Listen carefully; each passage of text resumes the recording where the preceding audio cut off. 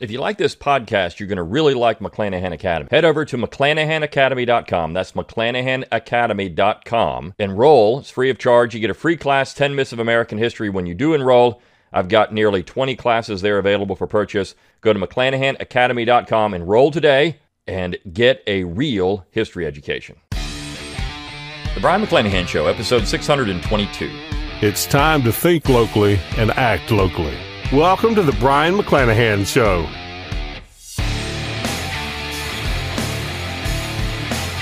Welcome back to the Brion McClanahan Show. Glad to have you back on the program. Very glad to be here. Don't forget to follow me on Twitter, like my Facebook page, and subscribe to my YouTube page where you can watch this podcast. Find all those social media accounts on my webpage, BrionMcClanahan.com. While you're there, give me an email address. I'll give you a free ebook, Forgotten Founders, free audiobook of the same title read by yours truly. You can support the show by going to McClanahanacademy.com, or you can go to BrionMcClanahan.com/support. Click on the support tab while you're there. You can throw a few pennies my way. You can also go to Learn True, T-R-U-E, LearnTrueHistory.com. That's my affiliate link for Tom Wood's Liberty Classroom, where I teach with Tom and a lot of other great instructors. It's also a great educational website. You can support the show by clicking on the shop tab at BrionMcClanahan.com. Get my logo and all kinds of cool stuff. And as always, rate, review, and subscribe to the podcast. Let people know you're thinking locally and acting locally. Send me those show requests. That's how we keep the show interesting for you, because you're involved in the process. And this is a listener-generated episode. I probably received this article at least a dozen times in an email. Hey, can you talk about this?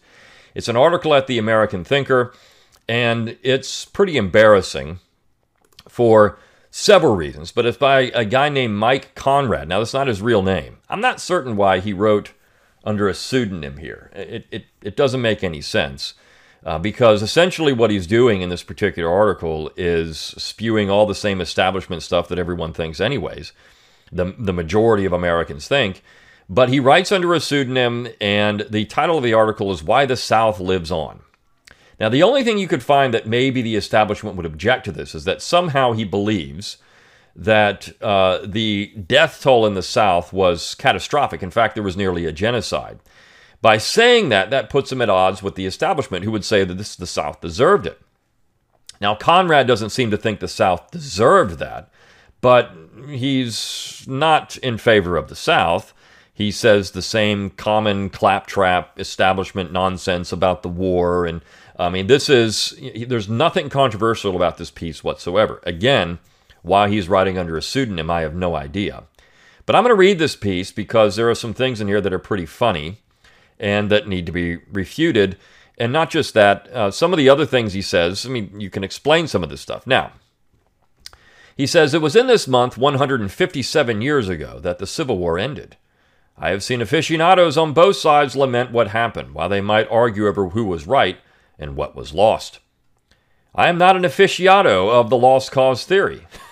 So he begins by saying, I'm not an aficionado. Now, what is an aficionado of the lost cause theory? What does that even mean to begin with?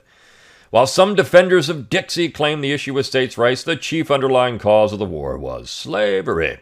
Now, all right. So what is controversial about that statement that he needs to write under a pseudonym? I mean, is he afraid that people are going to attack him that believe the opposite, and therefore he can't tolerate that? He uses the typical tripe that says the war was about slavery. In his cornerstone speech on March 21st, 1861, Confederate Vice President Alexander H. Stephens stated bluntly that slavery was the very foundation of Southern society. 4 states, Mississippi, Texas, Georgia, and South Carolina, even listed slavery among the reasons for leaving. 4 states went further. Texas, Mississippi, Georgia, and South Carolina all issued additional documents, usually referred to as the Declaration of Causes. 2 major themes emerge in these documents: slavery and states' rights. All 4 states strongly defend slavery while making varying claims related to state rights. This is from battlefields.org. That's his citation. Now, first of all, the fact that Alexander H. Stephens talked about slavery in the cornerstone speech, I mean, look, I've talked about this on this podcast before. He later said that the speech was extemporaneous and that the person writing it down got some things wrong that he said.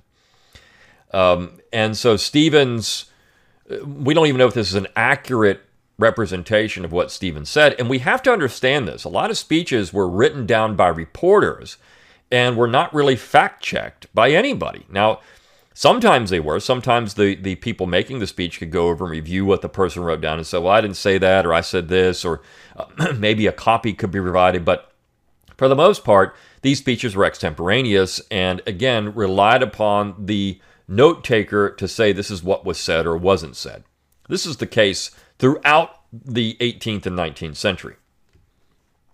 Now, just because slavery was the cornerstone of the Confederacy, if you want to take that line of thinking, which of course many Southerners did say that slavery was an important part of Southern society, that the North was trying to destroy the institution.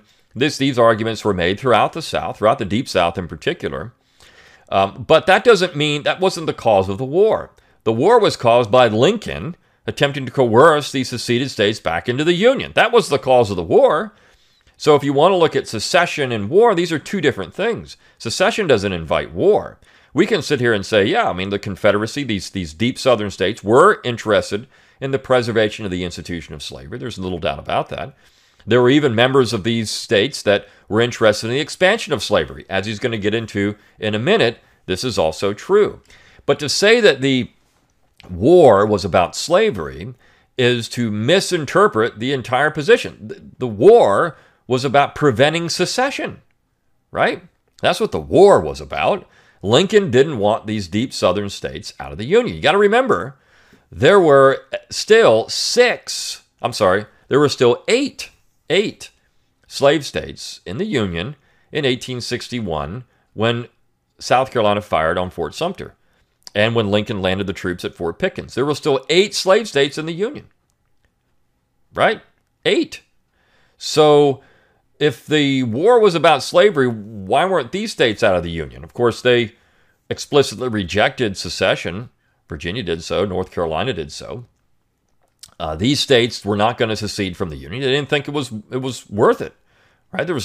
This was not something they were willing to do, and so these 8 states, well, some of them joined the Confederacy because they saw the war as a war of occupation and subjugation. And you could probably make a claim that all 8 states would have joined the Confederacy had Lincoln not occupied Maryland. And that prevented Delaware from seceding. There was certainly a contingency in the Delaware political leadership that wanted Delaware out of the Union.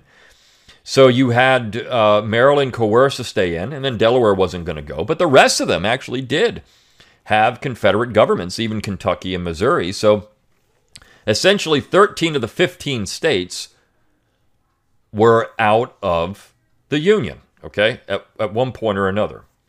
You can also, there's actually a little book written about secession in places like New Jersey.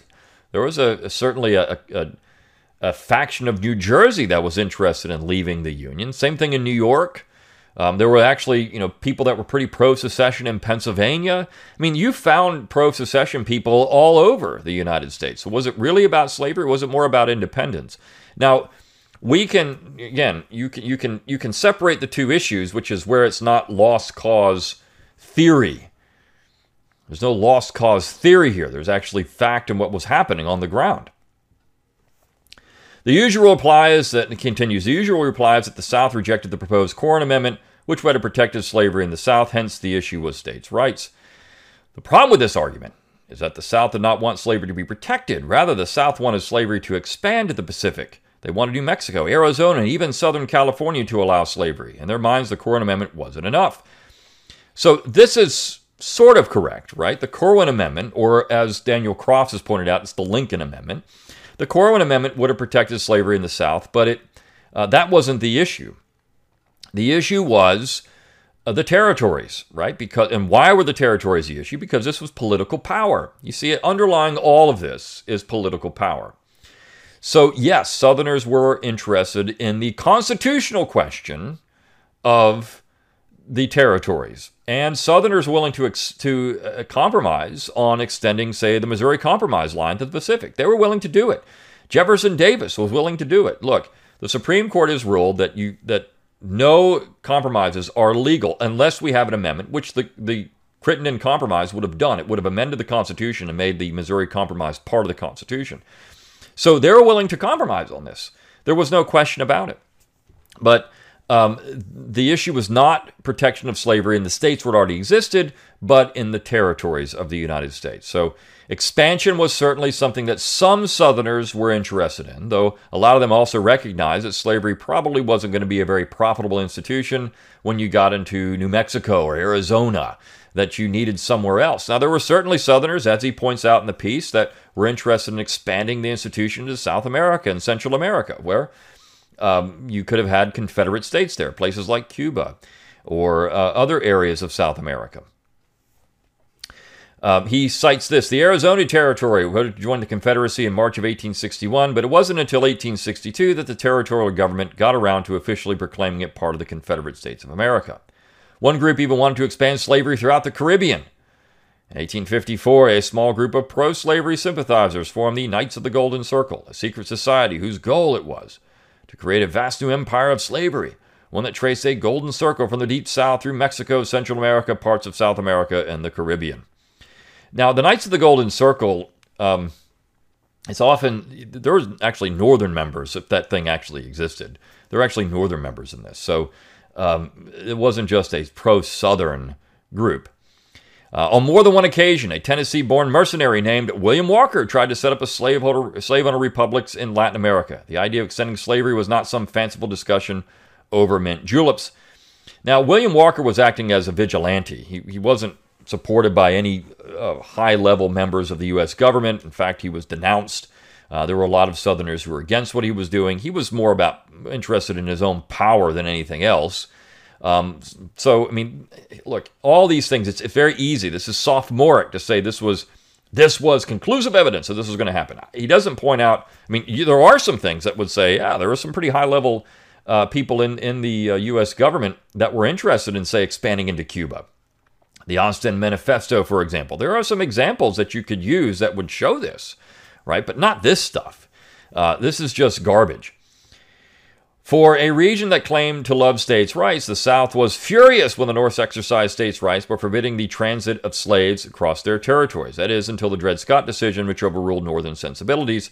So much for states' rights. Now, this is an interesting attack. And you see this when we start talking about nullification. The North nullified the fugitive slave law through personal liberty laws. The question is, was that a constitutional use of nullification? The fugitive slave law is in the Constitution, right? And the Congress can pass legislation to that effect. Essentially, what the North did, though, ultimately, was non-commandeering, which the Supreme Court found to be valid. They just were not going to allow state resources to be used to capture fugitive slaves. But they couldn't block U.S. Marshals. They couldn't block slave owners from coming into their states to try to reacquire slaves. They couldn't do any of that. They just didn't have to use state resources. Now, where the states went a little awry in the North was where they said they're going to arrest these people. Now, they can't do that. But you can prohibit state resources from being used, and that's because the fugitive slave law, again, was in the Constitution. Now, we can say that's immoral, that's egregious today, but in 1860 and 1855 and 1858, it was in the Constitution, right? So that's something that was a legal situation in the United States in the antebellum period. States' rights was not the underlying cause, in a way. The Civil War was a collision of cultures, free and slave, to paraphrase Lincoln, but there is still much more to it. I'm utterly amazed how much the media downplays the casualties, especially concerning the South. We're told the Civil War was terrible, but just not how terrible it really was. So let's do a back-of-the-envelope calculation, a technique made famous by the physicist Enrico Fermi, who demonstrated how much can be gleaned by just simple logic. At the start of the Civil War, there were 9 million people in the South. In the Confederacy, the population was listed in 5.5 million free and 3.5 million slaves. Of that 9 million, only 5.5 million were white. Of those 5.5 million whites, or half, or 2.75 million, were male. Of the 2.75 million, roughly half were either too old or too young, leaving roughly only 1.4 million available for the draft. Remember, these were rural people, given large families, probably leaning to a lot of youngins. That's not a far-fetched conclusion. Historically, fertility does not drop until people are urbanized. Of that 1.4 million, probably 30% or more were unfit due to health reasons or from legitimate exemptions. Now, first of all, let me say this, subject to the draft. There was a draft in the Confederacy, but the enrollment rates for the Confederacy were very high in terms of volunteering. They did need a draft because they needed more men, and they did have a draft. But enrollment was very high in the South because of actual volunteers. We're in the North, and they weren't getting anything out of this. In the North, they were getting a paycheck. So there was that part of it. So in theory, the South could only muster roughly 1 million men at the maximum. In practice, the South mustered 880,000 men, very close to the absolute maximum it could have, or other sources list higher numbers. When gender, age, and health are factored in, about 1/5 or 1/6 of any population is all that is available to fight. And the South came close to that theoretical limit. The National Park Service lists the Confederate casualty rate as 94,000 killed in battle, 164,000 diseases, 194,000 wounded in action, 31,000 prisoners of war. Remember that a lot of these wounded men were seriously maimed for life. Modern reconstructive surgery did not exist in the 19th century.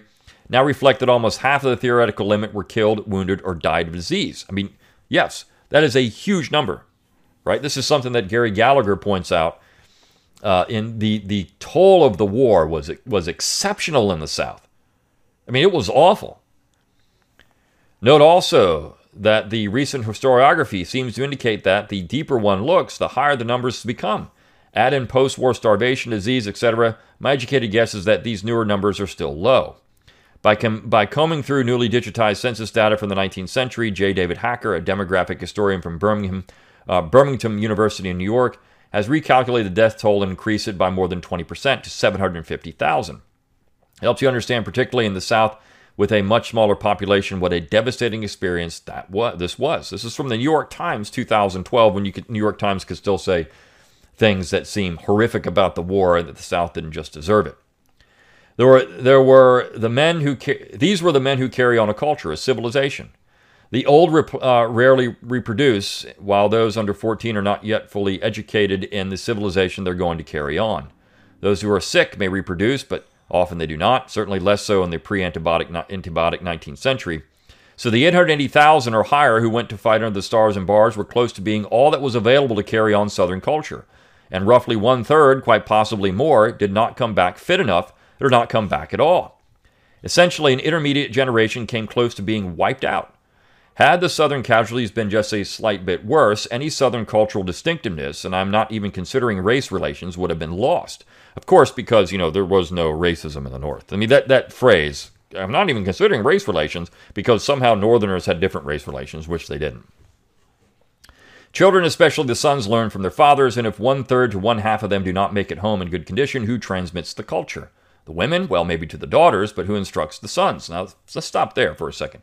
Women did transmit the culture to their sons. These were people learned at the knee of their mothers.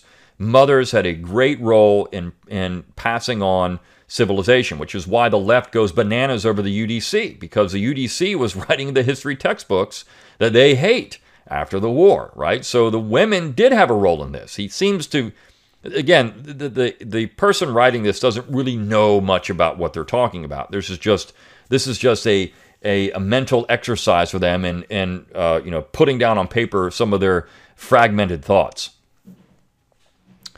It would have been Northern troops and or Northern men who migrated down south to fill the gaps. So things like this are precisely how nations are seriously changed. Devastation of such magnitude eventually forced the Highland Scots and the Irish to lose their Gaelic tongue. That's why the Welsh now speak English for the most part. Had the South fought on just for a few more months, against incredible odds, with the North getting ever stronger as the South got weaker, the casualties would have approached genocidal levels. Now, there is actually a lecture from the Abbeville Institute by Tom Fleming about the Southern genocide, and he says that this was a genocide. It was a complete genocide in the South. And Eugene Genovese has said it's essentially a genocide. So the writer says, genocide not necessarily in the sense of population destruction, but in the same sense of cultural destruction, which is an accepted definition. It was a cultural genocide.